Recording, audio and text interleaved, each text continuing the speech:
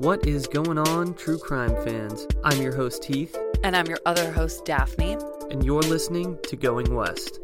As always, we like to start off the show with some shout-outs. Here are a few people who gave us some super nice reviews this week. Thank you so much to Danielle from Wasilla, Alaska. And then we have Amy from Pennsylvania. Thank you, Amy. And thank you to Junior Wyatt from We're Not Sure, but thanks, Junior Wyatt. We also got a lot of really great reviews, but people forgot to leave their name and location, so we have no idea where you guys are from. But thank you so much for reviewing. We really appreciate that. Also, thank you so much to our new patrons, Ashley B. and Sarah. You guys are awesome. And if anyone wants to join our Patreon, go to patreon.com/goingwestpodcast. You get bonus episodes and special content. It's just $5 a month. So without further ado, this is episode 27 of Going West. So let's get into it.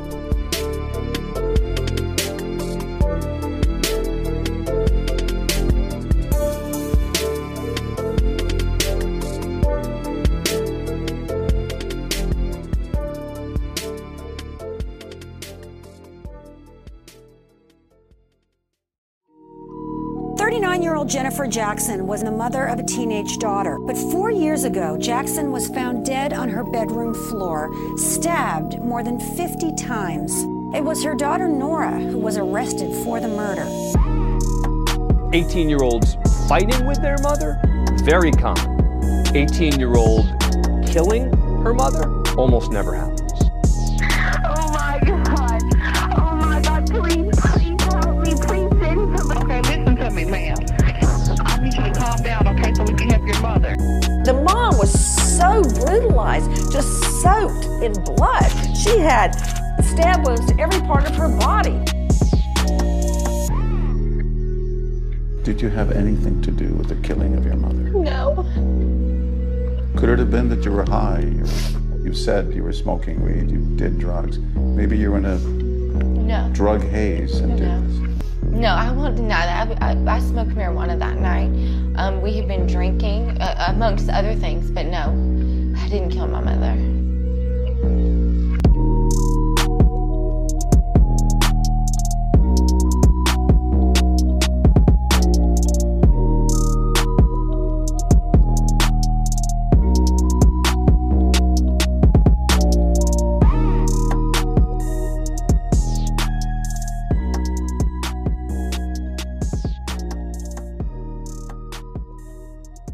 Nora Jackson was born on March 17, 1987, as an only child in Memphis, Tennessee, to her mother, Jennifer Jackson, and father, Nazmi Hassani.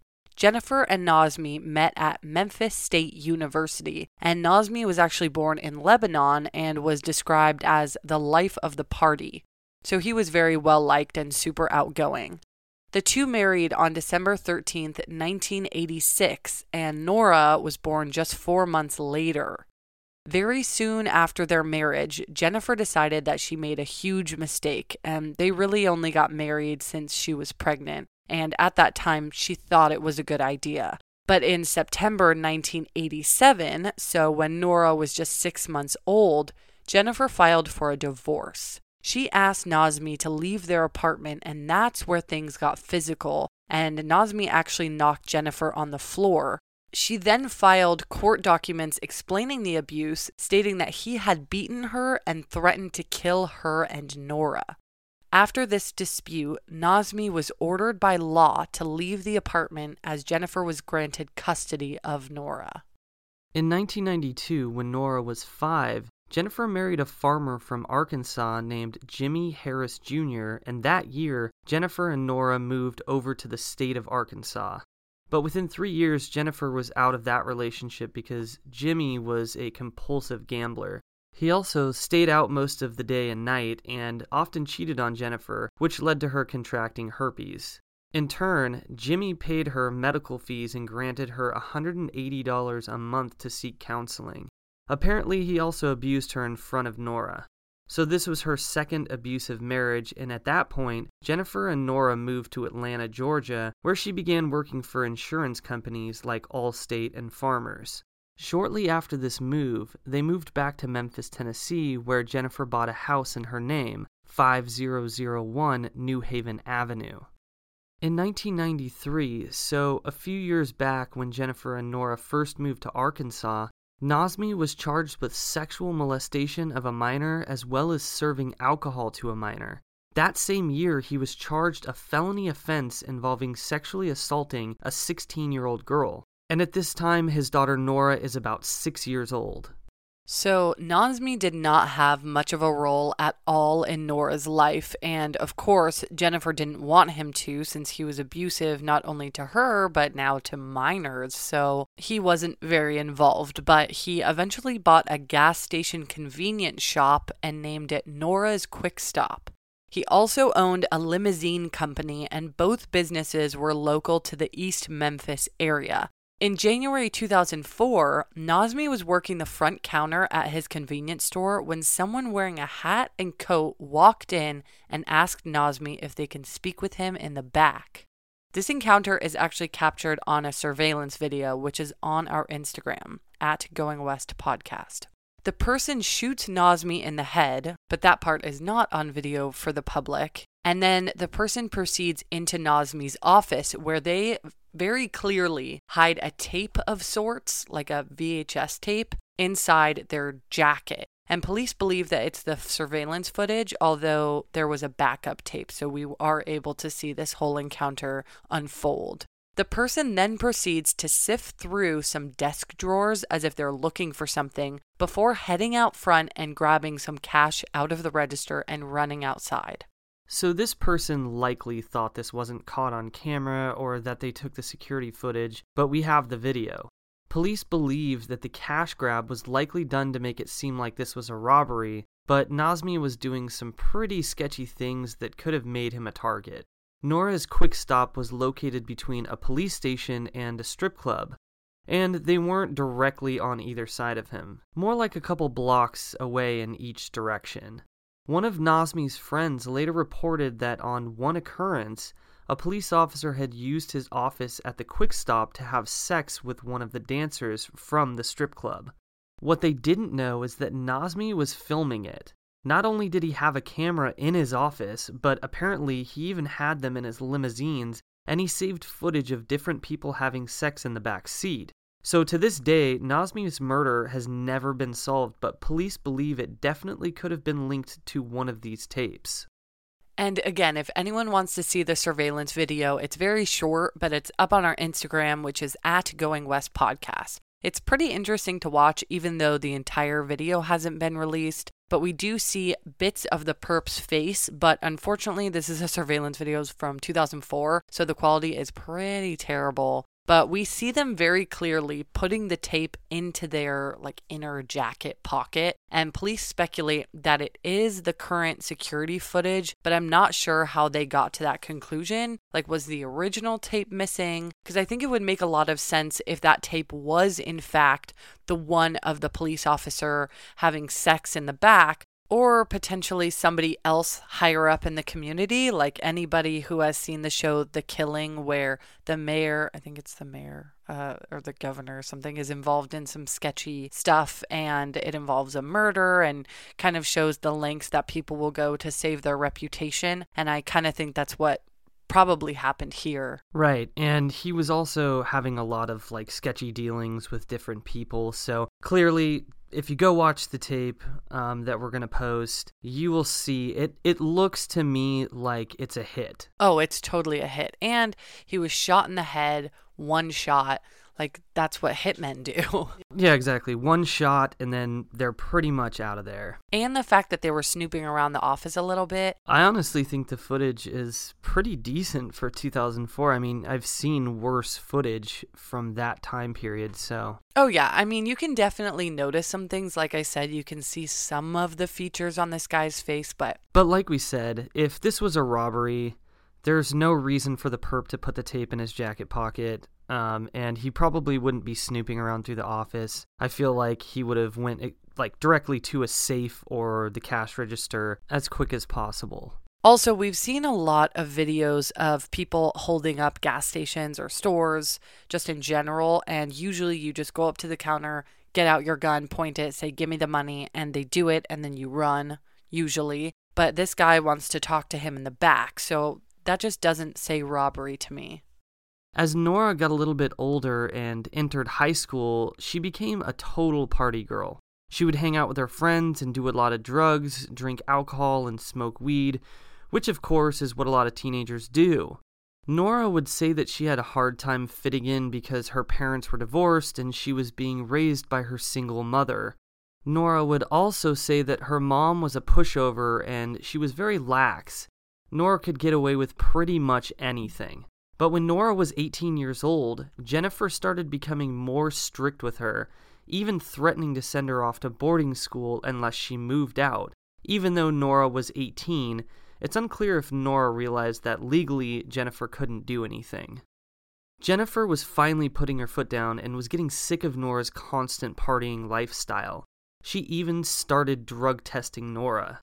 Jennifer had even confided in her coworkers and friends and would ask them what to do because Nora was such a wild child and she wasn't going to school.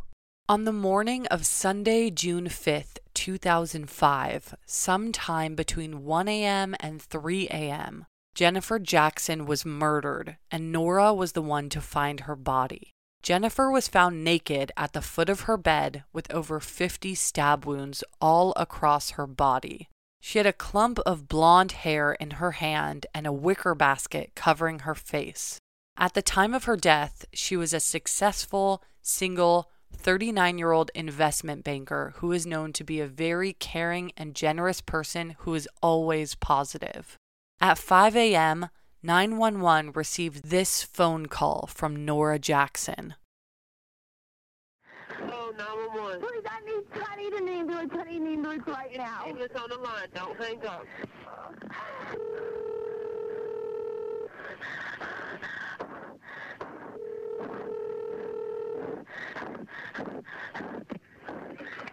Fire department, what's the address of the emergency?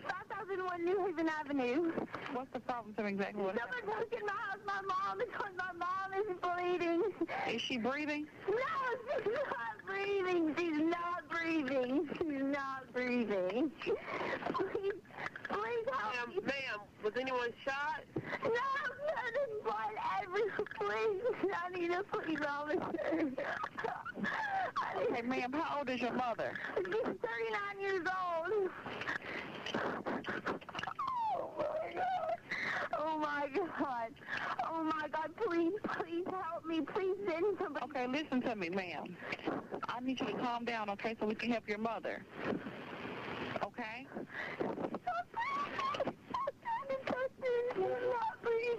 Okay, listen to me. Did you see what happened? No, I just got home. Did someone broke into your home? Yes, I was going to get my kitten out of the kitchen and there's glass everywhere. Please send an ambulance, please. Okay, listen. We have help on the way. We're going to help your mother. Somebody help me right now. Ma'am, I need you to calm down so we can help her, okay?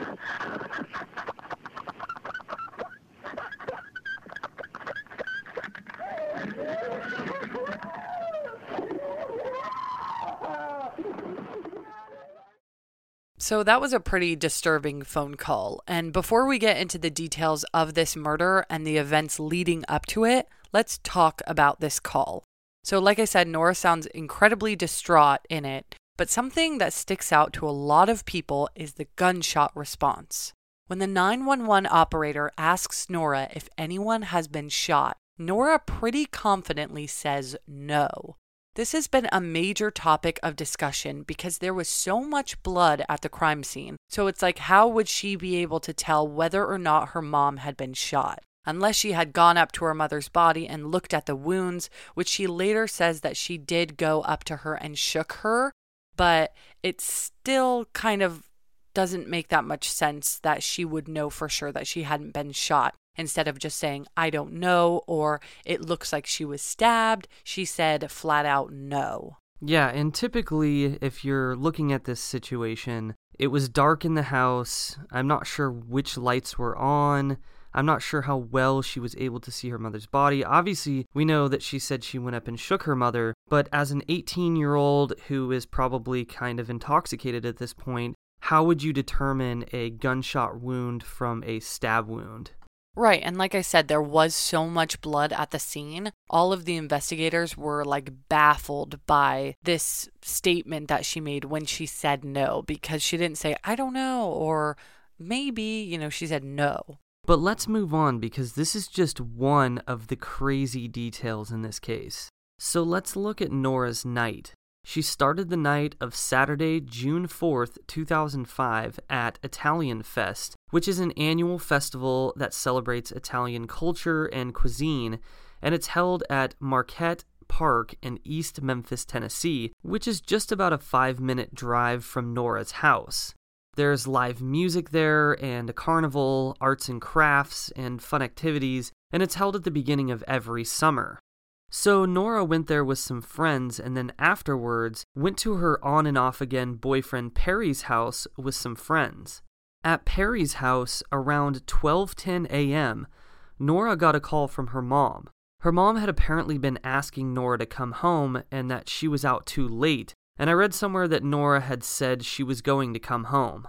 Her mother was upset that she was out because she hadn't finished her schoolwork and she was also grounded. One of the girls at the party overheard Nora saying after she got off the phone, "My mom's a bitch and she can go to hell." Nora's friends explained that they had last seen Nora around midnight that evening. But in Nora's initial statement to police, she said that around 12:30 a.m. she left her on-again, off-again boyfriend Perry's house and went to go get cigarettes, which she did at 12:46 a.m. Then she says she went to Taco Bell where she realized she didn't have her wallet. So it's unclear if she got cigarettes with friends because this statement wouldn't make sense otherwise. How did she buy the cigarettes without her wallet? She called Perry and asked him to look around his house for the wallet, and then she went back to her friend Carter's where she said she found her wallet. Then she got gas at 4:20 a.m. She said after this, she drove to her friend Eric's house, but on the way there, she decided to head home instead. She was unable to tell police what time this occurred. She also mentioned that throughout the evening, she'd been smoking weed.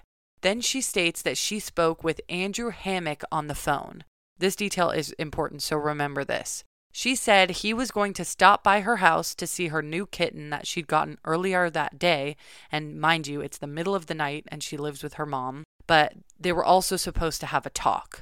This didn't happen, and instead she went home alone. When she got home, she says she noticed her mom's door was open, so she looked inside and she found her dead. The weird thing is, though, her activities between 1 to 4 a.m. are very blurry, and we'll get back to this point in a bit. That Saturday night, Jennifer had been at a wedding with a man named Jimmy Toole. They had been going out a little bit since she and her boyfriend Mark Irvin, who was a Methodist minister in Jackson, Tennessee, had recently split up. He and Jennifer had broken up just before Jennifer's murder. At around midnight, Mark called Jennifer. He told police and stated in court that he called Jennifer but then decided it was too late to call. So he hung up and they didn't speak. Mark told police that he was asleep in Jackson, Tennessee, which is an hour-and-a-half drive from East Memphis, at the time Jennifer was murdered. Apparently, they had broken up because, while out to dinner, he told her that she was controlling, and she got upset and left. Now, Jimmy and Jennifer stayed at the wedding from 6 p.m. until about 9 p.m., and they went to a neighborhood bar called the Cockeyed Camel for a drink. Jimmy later stated that Jennifer was not intoxicated, and Jennifer paid their tab at 11:06 p.m. Jimmy and Jennifer then drove to Jimmy's house where Jennifer's car was parked.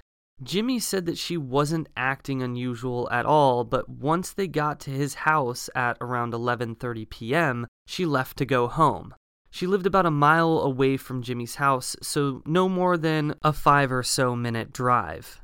So we can assume she was probably home by 11:40 p.m. that Saturday night. So when she got home, she likely noticed that Nora wasn't home. She probably waited a little bit, maybe even spoke to Mark on the phone if his statement that he hung up before speaking to her was false. Because I read somewhere that she had asked him if they could go to church together the next morning, and he said no. So the two were clearly still a little bit involved. They weren't completely done with each other quite yet. Then, at 12:10 a.m., she called Nora and they argued about Nora coming home. Police believe that Jennifer was murdered sometime between 1 a.m. and 3 a.m., so what happened next is unknown. On the morning of Sunday, June 5th, detectives scoured 5001 New Haven Avenue, and one of the detectives, Tim Heldorfer, noticed a TV in the kitchen. And he had an inkling to turn it on, and when he did, there was a home video on the screen. He pressed play, and it showed a video of Nazmi and Nora in 1990, so when Nora was just 3 years old. Nora was playing with a knife, and Nazmi says something along the lines of, "You need to be careful with knives, someone could get hurt," which I thought was just a very strangely eerie thing to occur. Very strange occurrence. There's a door at their house that connects the garage to the kitchen, and on that door, there's 3 horizontal window panes, and the middle one had been broken into, and there was a hole in the glass, so it looked like somebody punched through it. But the weird thing was that the obvious window to break would have been the bottom one, because that was the one that was closest to the doorknob. But there was a second lock next to where the break in the window was, meaning that whoever broke the window probably knew that the door's second lock was higher than the doorknob. Because the only way that you can see that other door lock is from the inside of the kitchen. So if you're on the outside of the door in the garage, you wouldn't know that it was there. So immediately, police believed that whoever broke that window had been inside that house before and knew that the window's second lock was parallel with the middle window pane.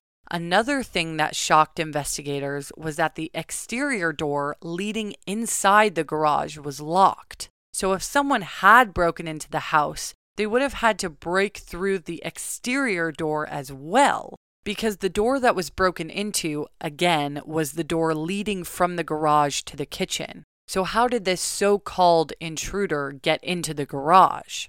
When investigators discovered this, they were confident that the break-in was staged.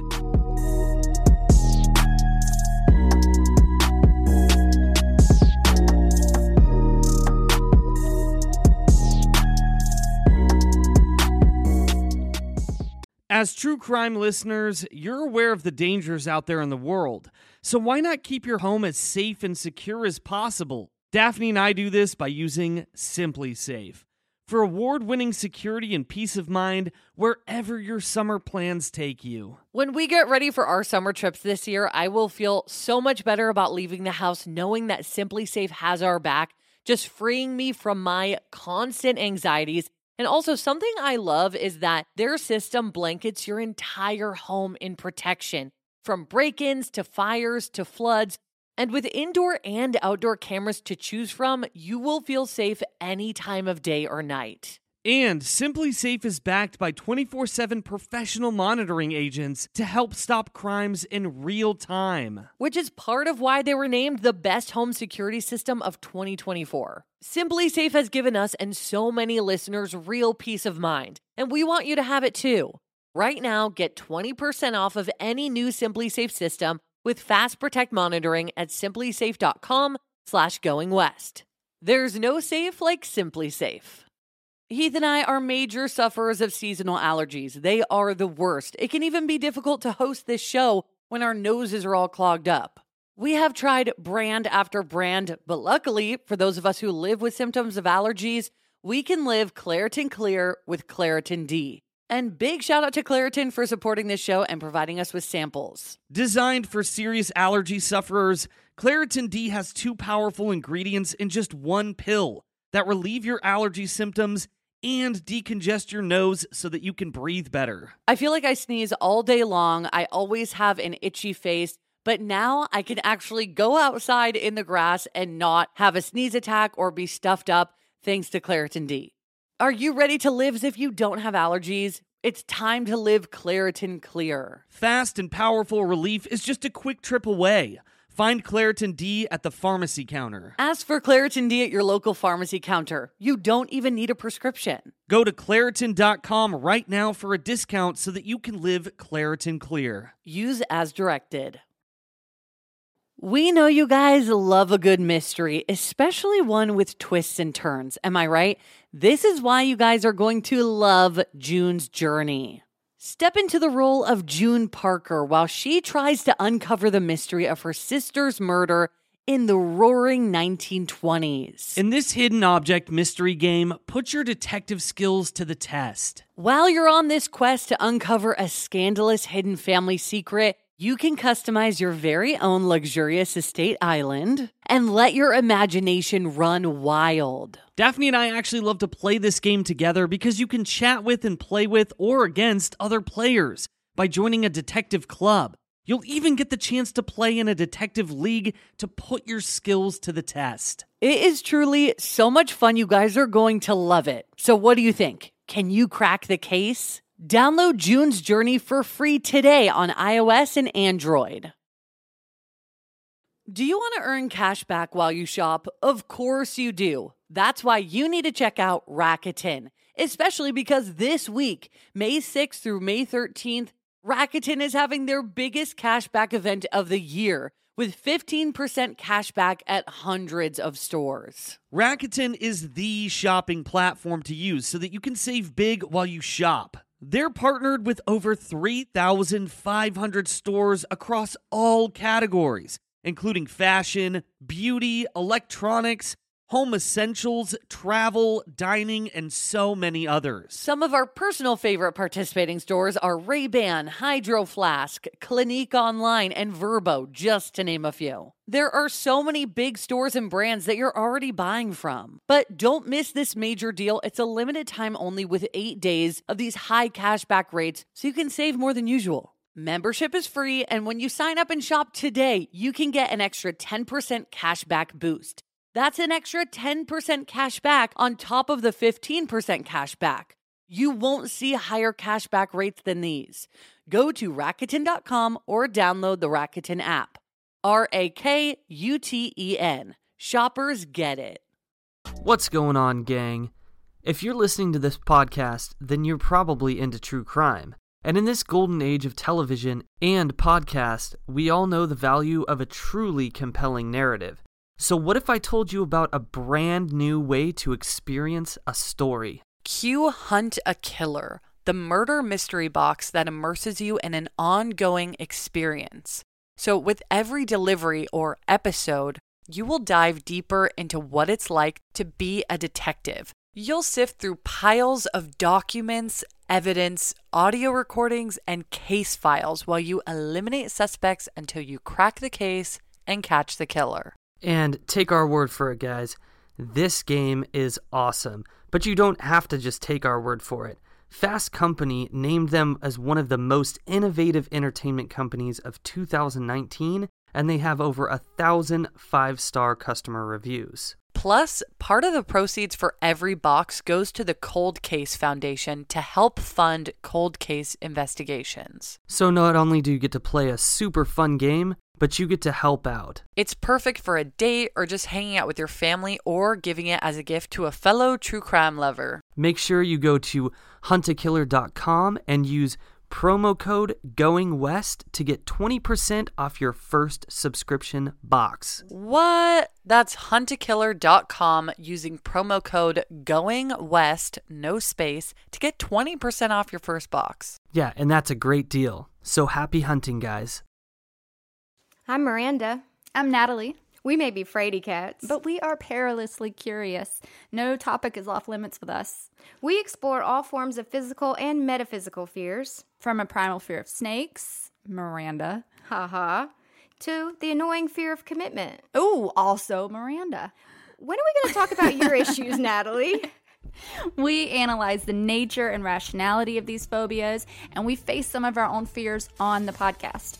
Except for snakes. That one's off limits. Oh, it's coming. But we do splash in some true crime stories and real life stories relating to those fears and phobias. If you follow these Southern Belles into hell, we promise to have you back in time for dinner. Join us on Light the Fright Podcast wherever you get your podcasts. You can find us on Twitter and Instagram at Light the Fright. And on Facebook at Light the Fright Podcast.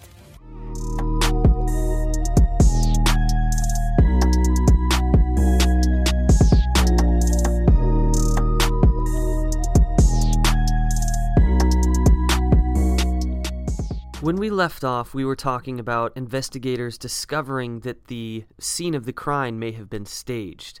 So police took Nora in for questioning and tried to unravel what exactly happened that night.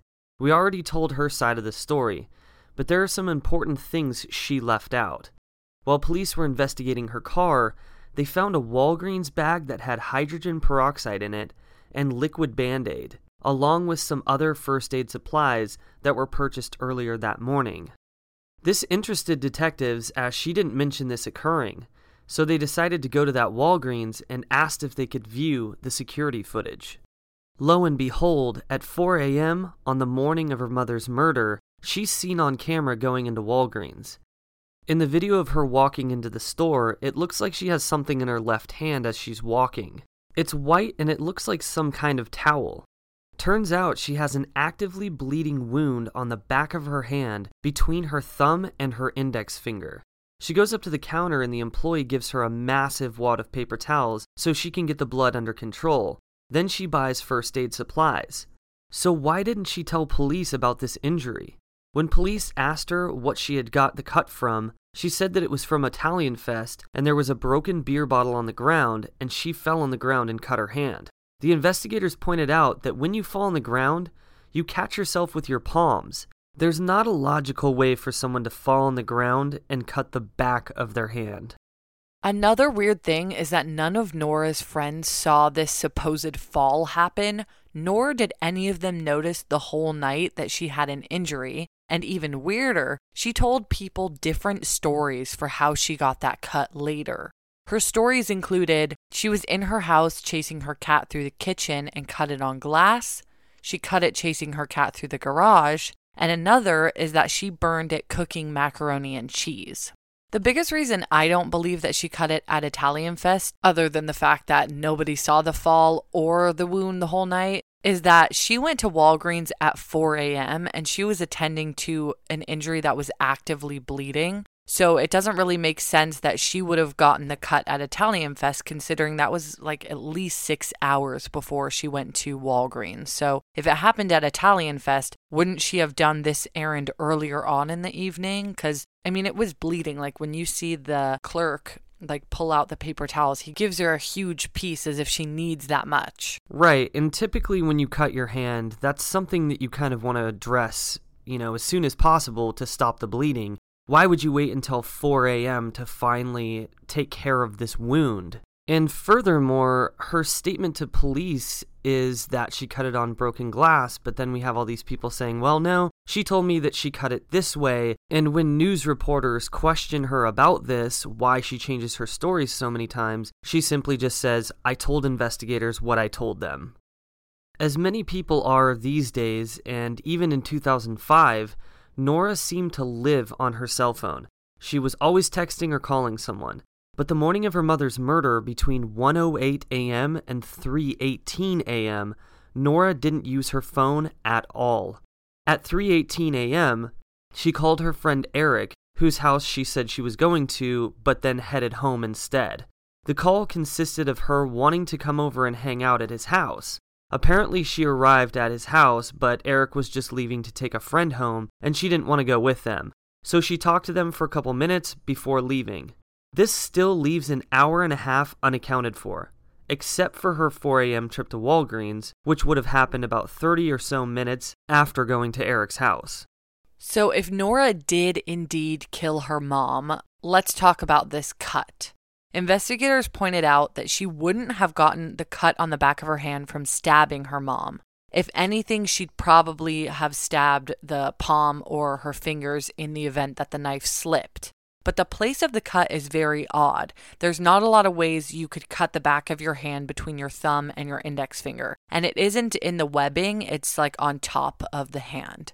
A very good explanation for this wound would be she was punching out the window to stage a break-in, and probably with a towel or a shirt covering her hand. and a piece of glass ended up cutting the back of her hand when she punched it.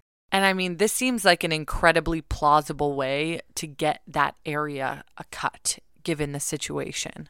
And to go even further, if she did have her hand wrapped with a towel or something, a lot of people say, well, if she punched out the glass and the glass cut her, why was there no blood on the floor? Well, my theory to this is that possibly when she cut her hand, the blood soaked into whatever towel or shirt she had over her hand when she punched out the glass. The only thing that doesn't make sense with her cutting it on the window while potentially staging the break-in is that at 3:30 a.m. she went to her friend Eric's house, and then at 4 a.m. she went to Walgreens. So if this cut had occurred before 3:30, because she probably would have broken the window last, like when she was on her way out after killing her mom. So why didn't she go to Walgreens first? Because when she goes into Walgreens, there was a towel over her hand. So wouldn't it have looked suspicious for her to be at Eric's house with a towel on her hand, covering a fresh wound? Unless she staged the break-in after going to Eric's house and then went to Walgreens,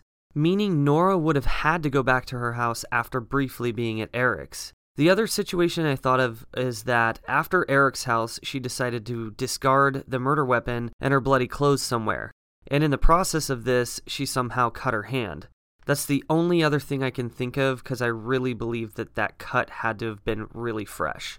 Yeah, I agree with the ditching the murder weapon if, of course, she did in fact kill her mom, because it would make sense because there's that 30-minute time gap when she's at Eric's and when she goes to Walgreens. But it just doesn't make sense her cutting her hand at the house, then driving to Eric's house, and then driving to Walgreens. That doesn't make sense. And I don't think it would still be profusely bleeding after almost an hour of cutting yourself. Right, and I think the only reason for this trip to Eric's house is to put her out of the house and maybe establish an alibi of some sorts, like, hey, I wasn't at the house the whole time kind of thing, you know? Oh, absolutely. I totally agree. When Nora got home at 5 a.m. and discovered her mom was dead, she went screaming and running to her neighbor's house asking him to help. He was fairly young and happened to have a pistol in his closet, which he used for protection. But he noticed something weird that morning. After he grabbed his gun, he and Nora began running towards Nora's house. But Nora ran inside first. The neighbor thought this was incredibly odd because he was confident the perpetrator could still be in the house. And she was running in willingly before the man with the gun did, as if she wasn't afraid. Her response to this was, I don't think they have a handbook for this kind of thing. It's definitely possible that her adrenaline was pumping and that she wanted to run in there and help her mom, but it does seem odd because if she's innocent, for all she knew, the killer was still in the house, so it could have been a very dangerous situation. On September 29th, 2005, so about 3 months after Jennifer's death, Nora Jackson was arrested and charged with second-degree murder of her mother. The trial didn't begin until February 9th, 2009 in downtown Memphis, Tennessee.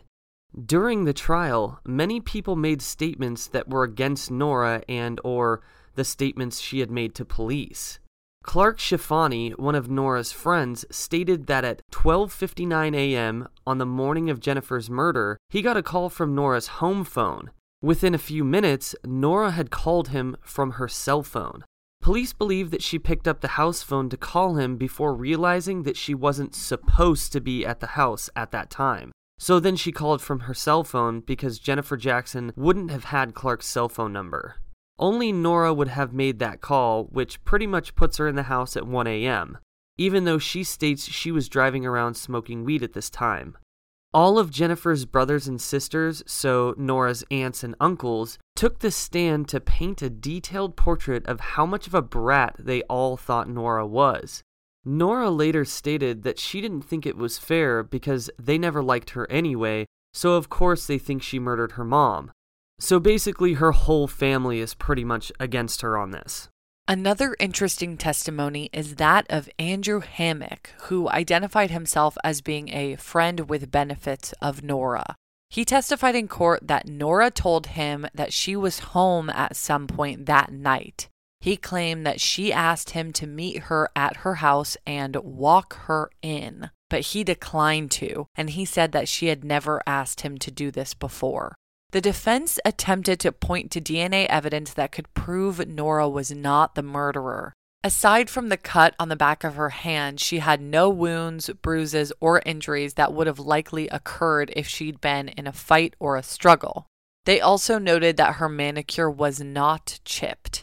So the day before Jennifer's murder, Nora had gotten a manicure. She got fake acrylic white nails. So this is kind of one of the main things that sticks out to me in this case, and it's something that was definitely mentioned in court. I think that everyone can agree that when you get something under your nail or in the crease, like on the side of your nail, it's pretty hard to get it out because depending on what it is, it can get into like the nooks and crannies of your nails. And with acrylic nails, it's even worse because this is a fake nail on top of your real nail. So you would imagine blood would have been incredibly hard to get out. If Nora had indeed gotten that cut on her hand from murdering her mom, I just don't see how it was possible for her not to get any blood on or under her nail, because her mom was stabbed 51 times, and that's an incredible amount of blood. So you would imagine that she would have gotten blood on her hands, and I've never gotten blood on my hands, so I don't know how hard it is to get blood out of your nail, but I just feel like there probably would have been some there. Yeah, I think in most cases, I mean, you could definitely scrub underneath your nails by using some sort of brush or something. I don't know if she would have done this or not, but that does make you kind of question whether or not she was involved in this murder. Another important thing to note that goes hand in hand with this point is that while searching the home, someone noticed the shower was wet, as if someone had recently taken a shower. Jennifer was also naked when she was murdered, but she wasn't sexually assaulted. So had Jennifer taken a shower and that's why the shower was wet? Or did she maybe sleep naked? Or did Nora take a shower after she killed her mom, and that's when she scrubbed her fingers and such to remove the trace of blood? And one quick thing to note is that wet blood is a lot easier to get off than dry blood. I also know that someone stated that morning that her mom died that Nora smelled and looked clean, even though she'd been out all night smoking cigarettes and weed and drinking alcohol. So this person was kind of surprised that she didn't smell like any of these things, but it's also entirely possible that she put perfume on. It's just kind of hard to say since we didn't smell her ourselves. If you've ever been out with your friends and had an all-nighter, when you come home, sometimes you're going to smell like you pulled an all-nighter. So the fact that she smelled clean and she didn't smell like cigarettes, which if you're a smoker, you know that smell lingers. But it's just strange to me that she wouldn't have smelled like that and that the investigators were keen enough to pick up on that. It's also possible that the person who noted this was a male and doesn't realize that maybe she just doused herself in perfume throughout the night. So that's also very possible. Oh yeah, I totally agree. It could have been perfume, honestly. And then you're like, oh, she smells nice. It's like, okay, well, that's perfume covering up all the weed and alcohol. But it's also possible that she did smell genuinely clean because she took a shower. Another strange detail is that Nora's DNA wasn't found anywhere in Jennifer's room. Not on the bed, or the walls, or the light switch. But what's weird is that she lived in that house, so it's almost weirder that her DNA wasn't found in her mother's bedroom. There's also a photo of a light switch in Jennifer's room, and the light switch along with the wall has blood on it. Like it looks as though someone who had blood on their hand had gone and turned on the light. And that's just weird to me because Jennifer, bloodied and stabbed, wouldn't have gone over to the light switch. I mean, it would make sense for her to turn on the light if there was someone in her room trying to kill her, but it seems like the murder happened on her bed. So did the killer turn on the light switch? And if they did, there wasn't anyone else's DNA found on it. So were they using gloves? Because to me, gloves says premeditation. But if Nora did it, I see it being more heat of the moment situation, not a planned attack. But it's possible. So while Nora's DNA was not found in Jennifer's room, someone else's DNA was, and it was on Jennifer's bed. Apparently, there were two sources of female DNA that did not match Jennifer or Nora. So the defense used this in Nora's favor, but it was also argued that the DNA could have gotten on the bed sheet well before the murder and even on a different day. So it's not necessarily exclusive to this crime. At the same time, though, this investigation was completely botched. They didn't even tape off the crime scene, and there were at least 22 people who were walking in and out throughout the day. Nora's cat was even at the crime scene just walking around. So the state argued that the female DNA could have been brought in after the murder was committed, either by the cat or by someone else. There's also this chunk of blonde hair in Jennifer's hand when she died. And to this day, this hair has not been tested. The reason the state didn't want to test it is because they wanted to pin the murder on Nora, who was brunette, and they determined that it was probably Jennifer's own hair since she herself was blonde. Nora is still baffled that no one tested that hair, but the defense also had the ability to test it, but Nora's lawyer didn't want to. Not only did they probably want to use this against the state so they could complain that the perpetrator was obviously blonde and that the state didn't do their due diligence and test important DNA, but Nora's lawyer said she didn't have it tested because the crime scene was so horribly botched that they wouldn't have been able to prove that the DNA on the hair was accurate. I'm sure that's true, but I also believe that the hair could have been Jennifer's, and if Nora's lawyer had tested it and it turned out to have indeed been Jennifer's, they wouldn't have been able to complain about it or use it as an example that the perp was blonde. Because if the killer had taken enough time to stab Jennifer 50 times, they would have taken the time to remove their own hair from the victim's hand, especially because they would have known if a chunk of hair had been taken from their head. So I don't really see this being the murderer's hair. Right. I think on both sides, it was a bad situation that they didn't test the hair. I still definitely think that it should have been tested, though. Oh, 100%. And in this case, I think every detail is important, especially a chunk of hair in the victim's hand. Sometimes Daphne and I are doing research for Going West, and we subscribe to different newspapers from all around the country, and then we forget to unsubscribe. But that's exactly why we love Rocket Money. Rocket Money is a personal finance app that finds and cancels your unwanted subscriptions, monitors your spending, and helps lower your bills so that you can grow your savings. You'll be able to see all of your subscriptions in one place, and if you see something you don't like, Rocket Money can help you cancel it in just a few taps. It is seriously that easy. And that's why Rocket Money has over 5 million users and has saved a total of $500 million in canceled subscriptions, saving members up to $740 a year when using all of the app's features. Stop wasting money on things that you don't use. Cancel your unwanted subscriptions by going to rocketmoney.com/goingwest. That's rocketmoney.com/goingwest. rocketmoney.com/goingwest. The state also argued that Jennifer's body was found with a wicker basket over her face, which is usually done because whoever committed the murder doesn't want to look at the victim. They also pointed out that this is very rarely done, but when it is, it's usually because the killer knows the victim. Also, apparently this is usually done by women. And they used this to say that Nora murdered her mother and covered her face because she couldn't bear to see her dead mother staring back at her. The defense didn't put any witness on the stand. Even Nora herself didn't take the witness stand. The defense believed their case was so strong that it wasn't even necessary. Even though the state had so many people saying all these horrible things about Nora, the defense believed that the immense lack of DNA would set Nora free. Also, another good point to make is that only about 2% of murders are matricide murders, which is when a mother is murdered by her child, and a small percentage of that 2% is actually done by a female child. So basically, this is super freaking rare. Yeah, it's a very rare thing to happen, and I think that the defense kind of leaned on that a little bit as well. It took the jury of 8 women and 4 men 9 hours to deliberate their verdict. On February 21st, 2009, so about 4 years after Jennifer was murdered, Nora Jackson was found guilty of second-degree murder and was sentenced to 20 years and 9 months with no possibility of parole at the Shelby County Criminal Justice Center in downtown Memphis, Tennessee. Over the next couple years, Nora would file 2 separate appeals, and both were denied. In 2011, Nora was found guilty of drug use in prison after they recovered morphine from her. She was sentenced to 10 days in solitary and was fined $4, which was about 2 full days of work because she only made about 25 cents per hour working in the prison laundry.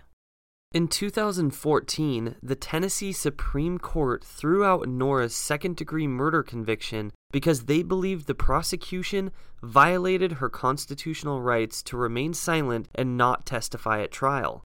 Also, the state's attorney broke a legal rule in court because she aggressively said to Nora during her closing argument, "Just tell us where you were. That's all we're asking, Nora." The prosecution also withheld potentially exculpatory evidence from the defense when they didn't disclose Andrew Hammock's original statement, and this original statement conflicted with the one he gave in court. When Andrew was originally questioned after Jennifer's murder, he said that he was high on ecstasy and didn't have his phone on him the night of the murder. Yet in court, like we mentioned earlier, he stated that Nora had called him and asked him to come over, saying she was home. I think his statement in court personally was true and his original one was a lie. And because, one of them has to be a lie, but I don't really see him lying in court because what would he gain out of that? Like maybe he lied originally because he was scared and didn't want to make Nora look guilty, but then after letting it marinate and maybe starting to believe that she's guilty, he decided that he wanted to be honest. Right, I think he was kind of just nervous at the time. If you think about it, you were not involved in this crime, obviously, but you were with a person who potentially could have been, and so that may have made him nervous, and he also was probably not used to talking to police. Also, in his original statement, he says that he was on ecstasy, so he doesn't really remember what happened that night. But as far as I know, ecstasy doesn't really inhibit your memory. And it's also important to note that Andrew and Nora were romantically involved, so it's possible that's why he was trying to cover for her originally. I think the most interesting thing that he says in court during his testimony is that she wanted him to come over and walk into the house with her because that just seems like it would be true. Because if she's guilty, she probably wanted it to be like, oh, I was with him and we stumbled into the house and just found her dead. Right, establishing another alibi as well and putting her with another person, / there being another witness there to discover Jennifer's body. Nora was given the option of taking an Alford plea, which is something many people do in court where they legally accept the responsibilities of a crime, yet can usually say that they didn't do it. So the benefit of this is that Nora wouldn't have to serve any more jail time if on paper she accepted guilt for her mother's murder, which would go on her record, but she'd be released from prison.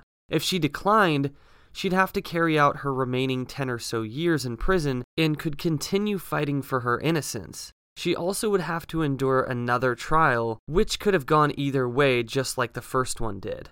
On May 20th, 2015, Nora Jackson signed the Alford plea. 15 months later, after serving over 11 years in prison, Nora Jackson was free. One of her family friends, Ansley Larson, has been advocating for Nora's innocence for years, and once Nora was released, Ansley let Nora live with her as she got a job in a kitchen of a bar and grill in Memphis and got back on her feet.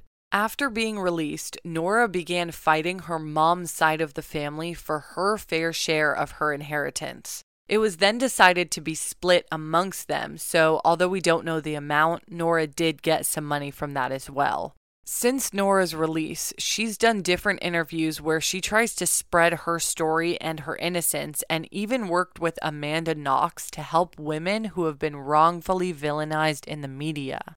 Other than Nora, one of the main persons of interest in this case was Mark Irvin, who, like we said, was a Methodist minister in Jackson, Tennessee, and again, he and Jennifer had broken up just before her murder.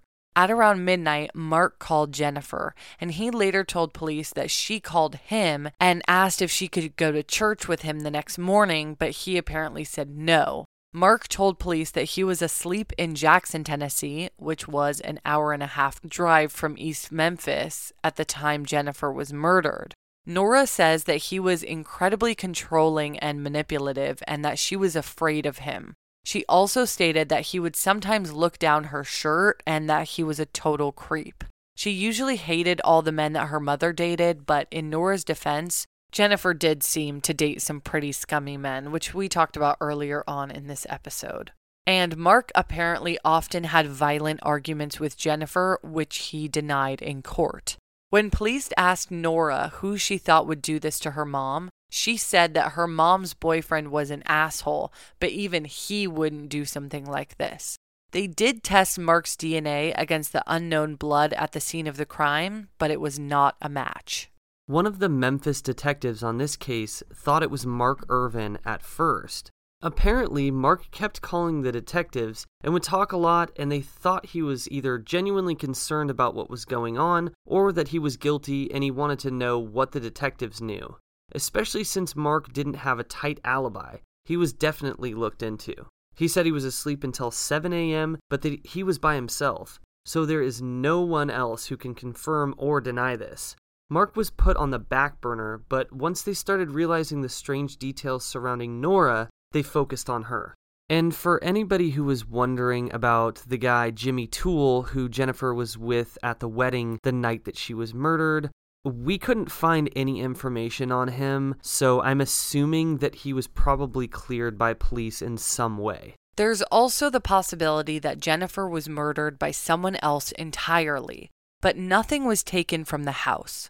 Jennifer was a pack rat, so at first glance, it was hard to tell if her home had been ransacked or if it was just a complete disaster anyway.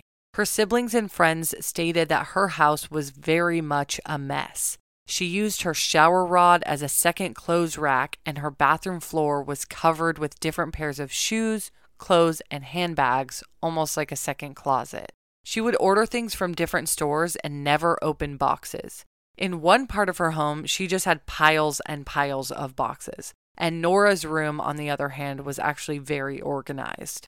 It seems unlikely that Jennifer would be murdered by a stranger because the break-in really did seem staged, but also because nothing was stolen and the crime was so violent. People commit random acts of violence all the time, but this one really seemed personal. And also, she wasn't sexually assaulted, so the murder probably then wasn't sexually motivated.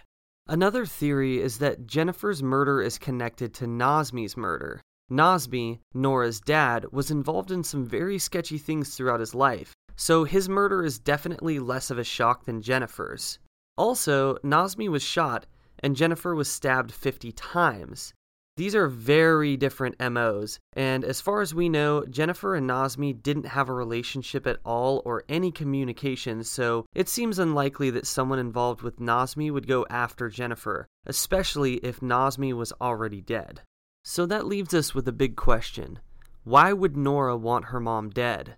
About a week before Jennifer's murder, Nora had been arguing with her mom regarding life insurance policies. When Nazmi died, Jennifer was granted the money from his life insurance policy, which was about $1.5 million. It's unclear if all of that money went to Jennifer, but regardless, Nora wanted her fair share. A neighbor overheard them arguing in the driveway one day, and apparently Nora said, "Just give me the fucking money." Jennifer's brother and Nora's uncle also stated in court that Jennifer had told him about this conversation and Nora's interest in the life insurance money. And I believe the reason why Jennifer didn't want to give Nora this money is because Nora was not very responsible, she wasn't going to school, and I remember reading somewhere that she even asked Jennifer if she could have $150 to get her hair done, and Jennifer was like, "No, that's a lot of money, and you're clearly not using this money responsibly, so I'm not going to give it to you." To me, the biggest potential smoking gun in this case is what Nora was wearing that night. I wish that we knew if she was wearing the same outfit that she was wearing in Walgreens earlier on in that night. because what she's wearing, it's like a gray long sleeve shirt and then either white shorts or a white short skirt. And the reason why I think this is so important is because if she did murder her mom in this outfit, then obviously she would have gotten blood all over it. Like I said, she was wearing white, and even if it wasn't white, there would have been blood on it. So if we knew that she was wearing this outfit the whole night, what are the chances that she would go home, take the outfit off, put on a different outfit, murder her mom, put on the original outfit, and continue the evening? It's like so unlikely. If her friends said no, she wasn't wearing that outfit, then we would know that Nora went home and changed, and then she would have then had to have killed her mom. Because then we would know that she was home before she said she was. Right. I think that this is a very, very important detail. And I'm very surprised that I actually couldn't find that information on the internet or any other sources, because I think that that could crack this case for us. I think what's most frustrating, though, is that Nora has taken this Alford plea, so basically at this point, in the state's eyes, this case is closed and they can't go back and try her for anything else because she's taken responsibility for the crime.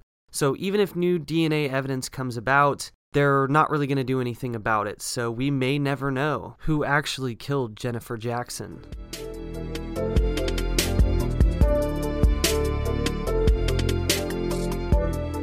Thank you so much, everybody, for listening to this episode of Going West. Yes, thank you so much, everybody, and we'll have a new episode for you guys next Monday. And we would love to hear everybody's thoughts on this. Do you think Nora's guilty? Do you think somebody else is guilty? Go onto our Instagram at Going West Podcast and leave us a comment with your thoughts. Or leave me a comment on Twitter at Going West Pod. And as always, if anybody wants bonus episodes and special content, go check out our Patreon page, and that's patreon.com/goingwestpodcast. We've already got some bonus episodes up there for you guys to check out right now, and we're also coming out with another one this week, so make sure you go and sign up. Yeah, and it really helps out the show, but it doesn't just help us, it helps the National Center for Missing and Exploited Children, because we donate some of the proceeds over to them every month. And don't forget, we also have some key fobs available in our merch store at goingwestpodcast.com. So for everybody out there in the world, keep it real, stay weird. Cheerio.